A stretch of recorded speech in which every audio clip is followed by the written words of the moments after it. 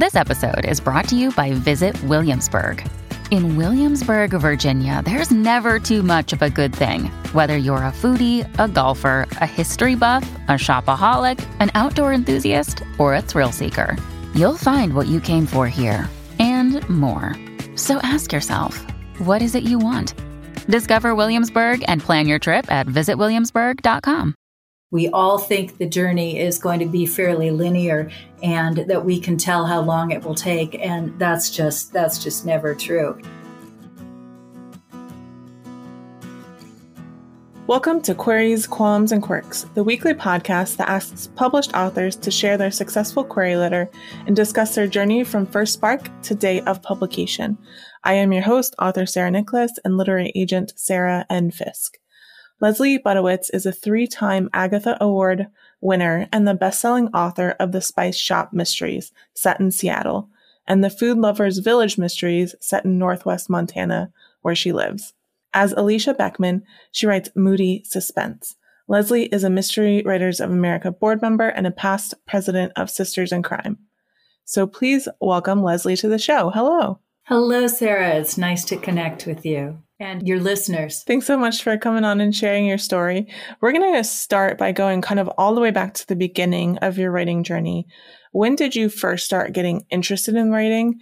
And then how long did it take from then before you started getting serious about pursuing publication? This will sound like a joke, but it's absolutely true. I started writing at 4 on my father's desk. Quite literally, I did not yet understand the concept of paper. Fortunately, my parents were very understanding and more amused than anything else, and they kept me well supplied as a kid. I was always interested in writing, but I didn't think that it was something you could actually do. I didn't know any authors, even though I was a teenage bookseller. Not very many published authors came on tour in those days, and certainly they didn't come to Billings, Montana. I was also an English major in college at Seattle University, but again, it wasn't something I thought you could do.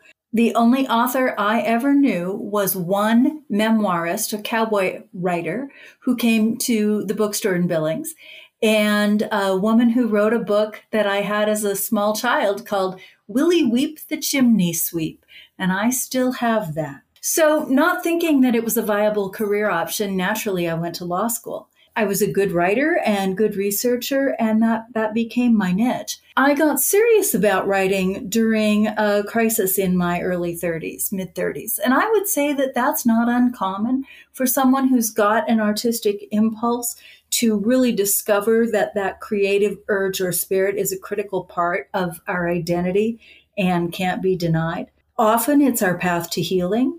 It's probably no coincidence that most of my novels deal with a woman's search for identity in some form. It's a critical part of a woman's journey, and it is a critical part of what led me to take writing seriously. So can you tell me a little bit more about the moment that you knew that you wanted to be a published author? I honestly can't remember having that light bulb moment, but I know that by the time I settled in to seriously write the mystery that I began on the library table in my law firm where I worked, seeking publication was a given. And that might have been because I had worked in a bookstore. But of course, at that point, I didn't know any other writers.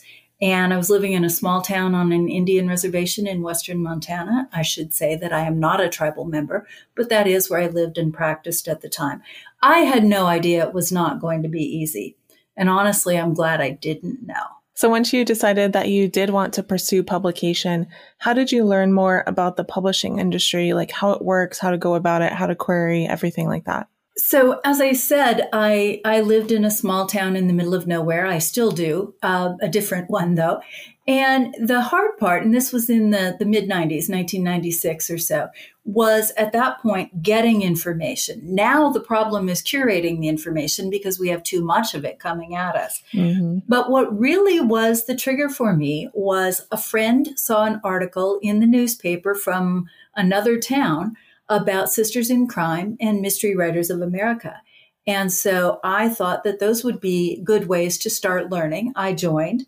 I saw the call for what became the Sisters in Crime chapter, The Guppies. It was for new and unpublished writers. And this was in the days before email and internet. So we exchanged information by by mail, literally by mail, and then occasionally by phone calls. And that was how I found out about the query process, learned about agents. I also learned a lot about craft that way because we would send each other these fat envelopes of information that we would photocopy about the process. And eventually I got hold of a book Sisters in Crime published called Shameless Promotion for Brazen Hussies.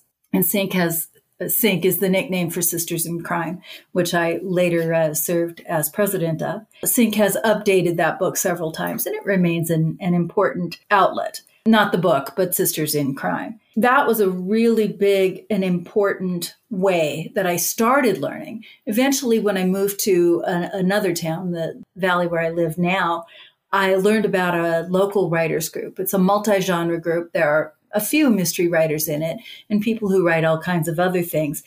And that was a really important source for me. And that is probably my number one recommendation for a beginning writer. And if there is one, great. If there isn't, see if you can join a national organization that may or may not have a chapter in your community. Certainly neither Sisters in Crime or Mystery Writers of America has an in-person chapter in Montana. We just don't have enough people. But you can learn an awful lot, especially now that we have so many other ways to communicate. The miracle of email, for example. And Zoom has actually kind of been a blessing the last year and a half, even though sometimes it can be a curse. But both remote and in-person connections are really important. And for mystery writers, honestly, Sisters in Crime is just the tops. Of course, I'm contractually obliged to say that as a former president, but I would have anyway. I've had several Sync members here. One of my best writing friends is a member of Sync, and I put together a virtual event newsletter every week. And Sync has at least monthly free writing workshops for both members and non-members, which is really great. Yes, many of the chapters have free online seminars as well. Those Sync webinars are, as you said, available free to non-members, and then members can watch them in their archives. And they're certainly not limited to mystery writing. Yeah, I actually so my podcast is part of the Writer's Bone podcast network. And I originally met the person who runs that podcast network through a Sync webinar that they did on podcasting for writers. So that's funny. Fabulous. But you are definitely right that the problem these days is not so much finding information as figuring out which information you should trust and listen to, for sure. And that's one of the reasons why a group, whether it's online or in person, is so helpful, because you can get information from people you trust, run something by other people, and kind of crowdsource it. Yeah, for sure. So then what happened? Can you break down for us your journey from then to signing your first book contract? It was interesting to listen to a few episodes of your show and discover that one of the recurrent themes is we all think the journey is going to be fairly linear and that we can tell how long it will take. And that's just never true. It will take you a lot of places you expect. It may not take you where you expect right away. And honestly, some of those detours turn out to be a really good thing. This story starts a long time ago. I don't want to go into too much detail because I don't want to bore anybody, but I will say that I started writing seriously more than 25 years ago. And at that point, I was not yet focused on fiction. I was looking at magazine writing, and fiction just seemed like it was too daunting because I thought you had to know the end before you started. The funny thing is that now, 12 novels in, I usually do have the ending in mind, but now I have experience and some understanding of craft. So I have developed my own planning process. But back in those days, fiction was just too daunting. I was teaching in the law school in Missoula and doing a lot of driving and listening to books on tape, and they were literally on tape back then. And a lot of them were mystery. Partly I was interested, and partly that's what the collection had. It was a natural fit for a lawyer, and I loved it since I first met the Happy Hollisters as a young reader. And I will credit those tapes to choosing mystery because, as I said, that's who I was listening to, but they were really important. And I want to mention that specifically. I was listening to Sue Grafton and Sarah Paretsky, who is actually now a personal friend, which is pretty great, and Barbara Ellis and Ellis Peters, author of the Brother Cadfael Mysteries, and most importantly, Tony Hillerman. And Hillerman was important to me because he was not setting his books in sexy places that people knew. They weren't in Los Angeles or Santa Barbara or New York. He was setting his stories in the Four Corners area where the Navajo and Hopi reservations meet. And for me, as a Montanan, that was really important. That was really eye-opening, that you could set a story in a landscape that was different from what most people knew and make that landscape and make those differences part of the story. And that is something that is really, really key to me. I started writing that first book on the law firm library table. It was a couple of years before I actually was able to finish it, and started the agent search, started the second book. And that's another really important piece of advice. Start that second book right away. I published a short story with that main character. And I remember that even though I wasn't getting much agent interest, and eventually did get an agent, but we didn't sell the series, I remember a different agent telling me, don't give up on that protagonist. She's catching readers' attention. She's catching agents' and editors' attention, even though they are ultimately saying no. And what that meant to me was that I hadn't learned how to write well enough yet, but that I did have a grasp of what made a character. So I wrote 3 with that protagonist. Third book got an agent, lots of interest. Ultimately, it didn't sell. Contradictory letters on the same day, literally in the same envelope. Again, as I said, this was pre-email. One editor saying, love the character, plot predictable. The other editor saying, great plot, not sure this character can carry a series. Those things are discouraging, but they're also encouraging at the same time because, as a mentor said later, it means you're in the game, and it's all a matter of taste. About that time, I took a week-long seminar in person, a workshop from the amazing mystery writer Elizabeth George.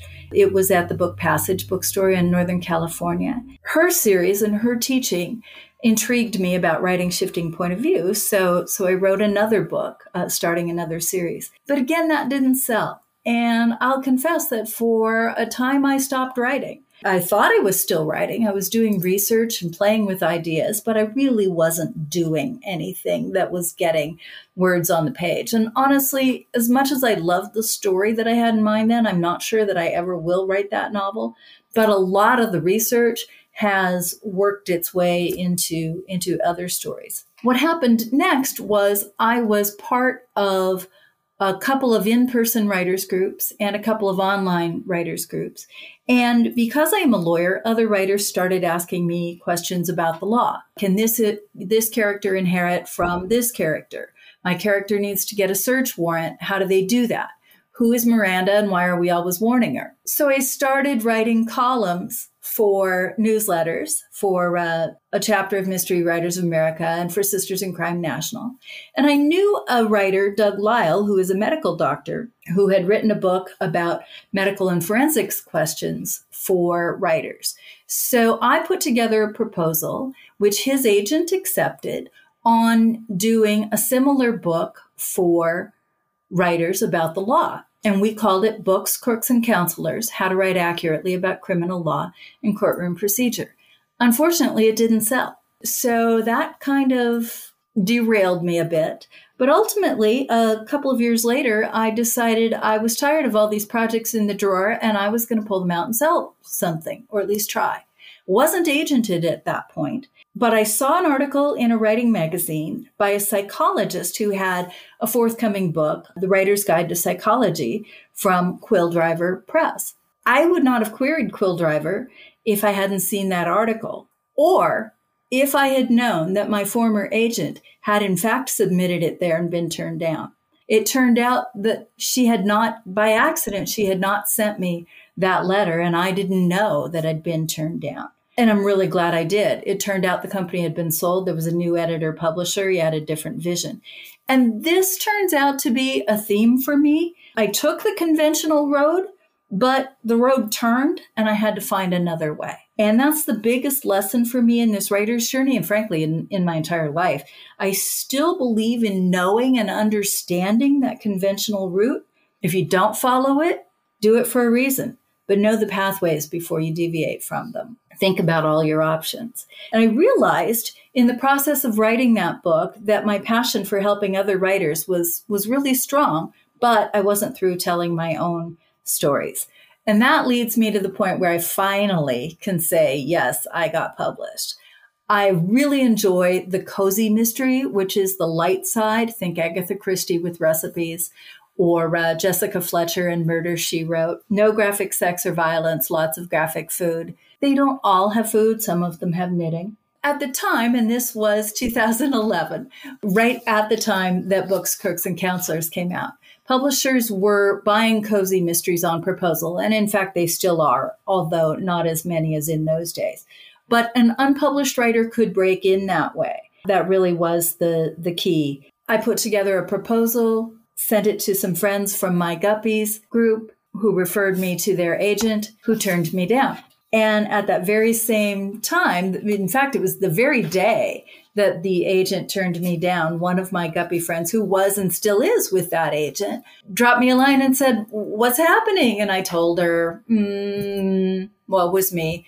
And she said, "I really like that proposal. I think my editor would really like it."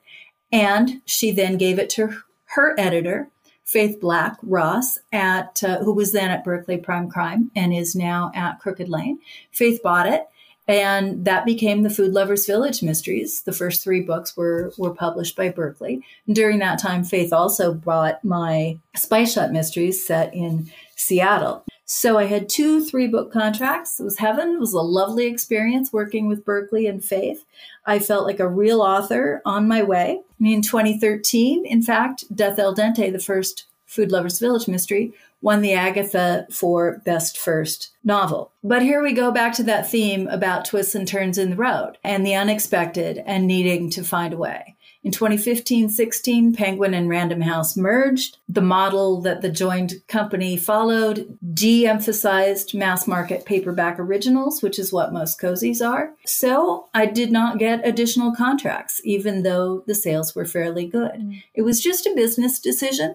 And in that way, I'm glad for my legal background because I do understand those business decisions. That didn't mean it didn't hurt like holy heck, though. But the answer was always to find another way.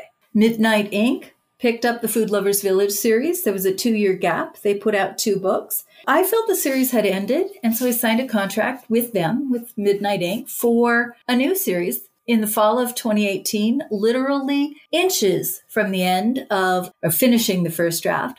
The parent company announced the closure of Midnight Ink. The book stayed available for a couple of years, but then last year, summer of 2020, the rights were returned.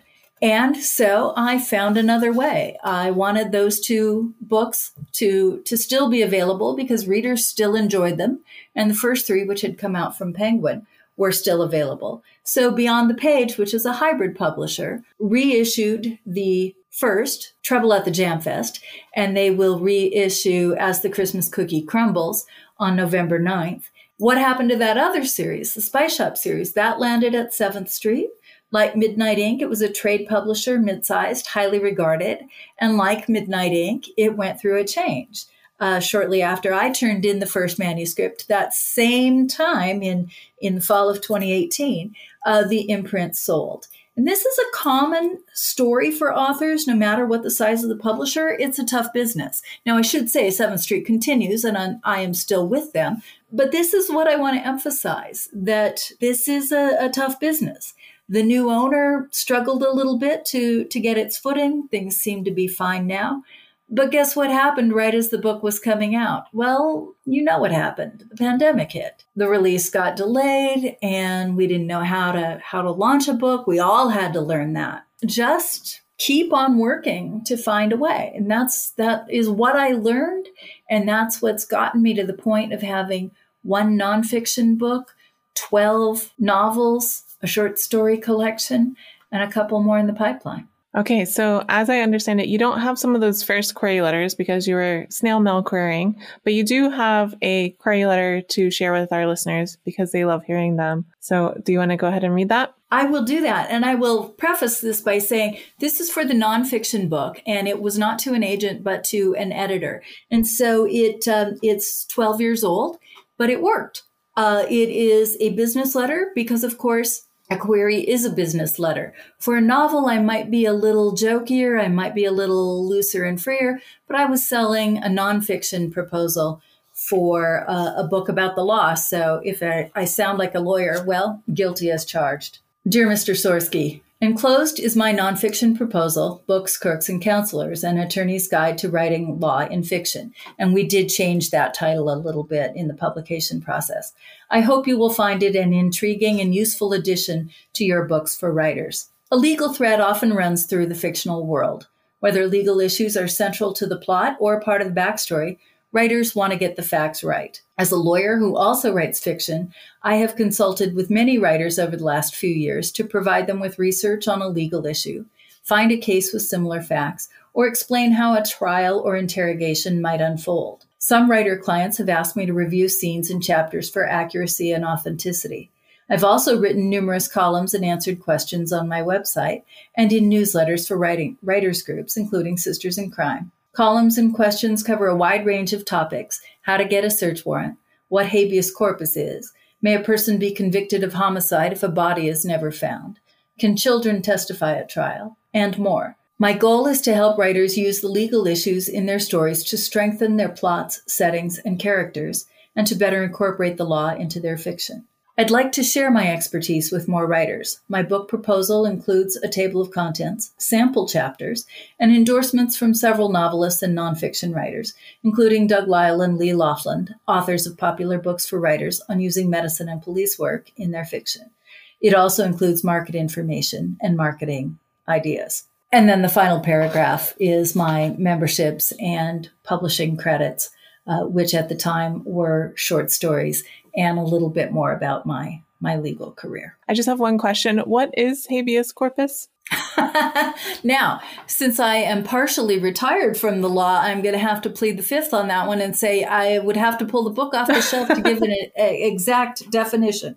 But it basically translates as give me the body. And it's a procedure used when someone wants to get out of jail, for example. And that's the most common, jail or prison. And the two are different. And that's one of the distinctions discussed in the book. It is a procedure commonly used when someone wants to challenge a conviction many years after they were convicted and their time for appeals is expired. It may be based on a change in the law, for example, or new evidence, that kind of thing. Interesting. All right. You talked about it a little bit, but how has your experience been since signing that first contract? Where you talked about twists and turns, but if you want to add anything, were there any surprises along the way? Honestly, I thought it would be a linear process. You find a publisher and you keep going. The authors I was reading, Tony Hillerman, Sue Grafton, Judy Jantz, they all had the same publishers, and I thought that that's what happened. But publishing is a business like any other, and it has been pressured in many ways in the last few years. We've had conglomeration and loss of houses that were freestanding publishers that are now either completely gone or are divisions of larger publishers. But on the flip side, we've had the emergence of newer houses like 7th Street and Crooked Lane. And so there are still plenty of opportunities. We also now have a viable self-publishing or independent publishing option, which was certainly not an option when I first got started. So I'll tie this back to what I said earlier about the importance of writers groups and the information you can learn in them, because that's the way you find out what these options are and learn to weigh them for yourself so that when the road forks, you have a clue which direction you want to go. It is time for Author DNA, our quick round. It's just kind of classifications that we like to put writers in. Are you a pantser or a plotter? Yes, it depends on the book. For a short story, I'm a pantser. For a book, I'm typically a planner. Do you tend to be an overwriter or an underwriter? You might find this hard to believe after listening to me, but I actually tend to turn in manuscripts that are right on the word count. Do you prefer to write in the morning or at night? Morning. Whenever you start a new story, do you tend to start with character or plot or concept or something else first? Usually the concept, but I just finished a short story where I didn't have a concept until 5 pages in. Do you prefer coffee or tea? Yes. Coffee in the morning, tea in the afternoon. Whenever you're writing, do you prefer silence or some kind of sound? Silence. The cat accepted. When it comes to writing the first draft, are you more of a get it down kind of person or get it right kind of person? Get it down. What tools or software do you use to draft? I am so old school. I write in WordPerfect. It's just because for so many years I was writing and practicing law at the same time, and the law field didn't move to Word. They stuck with WordPerfect for a really long time, and my brain just couldn't handle both. So I stuck with WordPerfect, and I still use it, and then I just convert to Word when I need to. Anything else special, Scrivener, any of those things? Nope. Notebooks and pens and old-fashioned word processing. Do you prefer drafting or revising more? I like them both, but probably revision. Drafting is harder. Revision is a lot more fun. Do you write in sequential order or do you hop around? Sequential, except in those short stories. Final quick round question. Are you an extrovert or an introvert? So it's obvious that I cannot answer a simple yes or no question, yes or no. I'm an ambivert. Some of each, especially when it comes to talking about books and writing. I can turn it on and then, at the end of a convention, I appreciate the long plane ride home to recombobulate after all that peopling. The show is called Queries, Qualms, and Quirks. We already did your query, but now we're going to talk about the second Q. What were some of the qualms or worries that you had on your journey? And were they realized, or did you overcome them, or how did they shake out? So when you're new, you think that first story idea you have, and sorry, I'm a mystery writer, you think it's killer, and you might hang on to it too long, even when experience is showing you that maybe this is your practice novel and not the one that will sell. There are always going to be more stories. You just don't always know that at first, but creativity generates more creativity. Ideas and practice generate more ideas. For a long time, I didn't think I was a very creative person because I don't color my hair purple or drive a quirky car or live in some funky house half off the grid. I look pretty normal. I talk pretty normal. Turns out normal is a great disguise. And now we're going to talk about the third Q. Do you have any writing quirks? Is there anything about your writing process that you think is kind of fun or interesting or different or unique? When I first started writing, I had 3 dogs and a cat, and I could only write on Fridays because that was the only time I had. And late on the afternoon on Friday, I would reach out and pull the chain on the desk lamp. And that would be the last thing I would do at the end of the writing session. And my 3 dogs quickly learned that was the end of the session, and they would pop up and we would run outside and run around for a while. I used to have a cat, as I said, and I would, before we got the cat, I would light a candle on my desk until we got a cat who liked to walk across the desk, and that didn't mix, so no more candles. And the last thing I'll mention is my honey and I joke about writing world.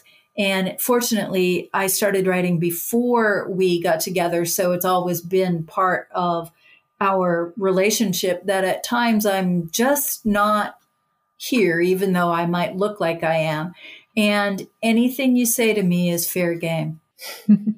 When you were in the lowest parts of your journey, what kept you going and why did you stick to it? I mentioned earlier that there were a few years where when I look back at it now, I realize I wasn't really writing. I was definitely floundering. I was using my legal knowledge and experience in writing fiction, even though it hadn't sold, to help other people. And using that to write books, Quirks, and Counselors really saved me as a writer, because it made me realize I did have something to offer. I did have a niche to fill, and I wasn't done writing my own stories. And so gradually through that experience and the help of my very supportive honey, I learned that this is what I was meant to do. And it is my purpose in life. There's a quote from Joseph Campbell that I particularly like. He says, "Never underestimate the value to the universe of a fully realized life." Even if you don't get your books published, and if you keep going and keep trying to find a way, you can do that. But even if you don't, are you realizing your potential? Are you fulfilling the purpose that you've got on this earth? And that is ultimately, I think, the most important thing any of us can do. Nice. I noticed you looked a different direction for that quote. Do you have that posted at your desk? Yeah, I do. Can you share with listeners one of the most important lessons you learned on your journey to publication? Virtually every opportunity I've had started with something I learned in a group, which seems kind of contradictory because writing is such a solo activity. But it really is true. And I'm not saying that just because I'm a former president of Sisters in Crime and a current board member of Mystery Writers of America. It really is true. You may think that with all your juggling in your life, you don't have time for one more thing, like a writer's group. But the truth is you don't have time not to. The right group will shorten your journey and keep you on the path. Now, it might not sound like that hearing the length of my journey and all the twists and turns it took, but I promise you, I would not have stayed on this path had I not seen so many other people succeed ahead of me, had I not been given a handout and a chance to move forward, a chance to learn with other people. That's great. And that actually goes right into the next question. This is not a business that most of us succeed in completely on our own. I usually call this the acknowledgements portion of the podcast.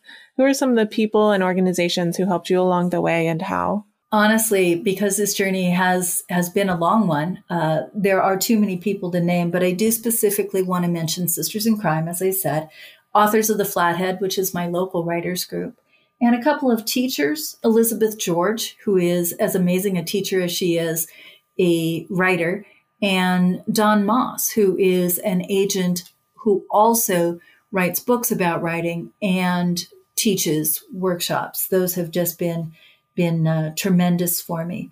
There are others. I could go on and on, but I think that I probably shouldn't. Awesome. Can you tell us about your latest new release? I'd be delighted.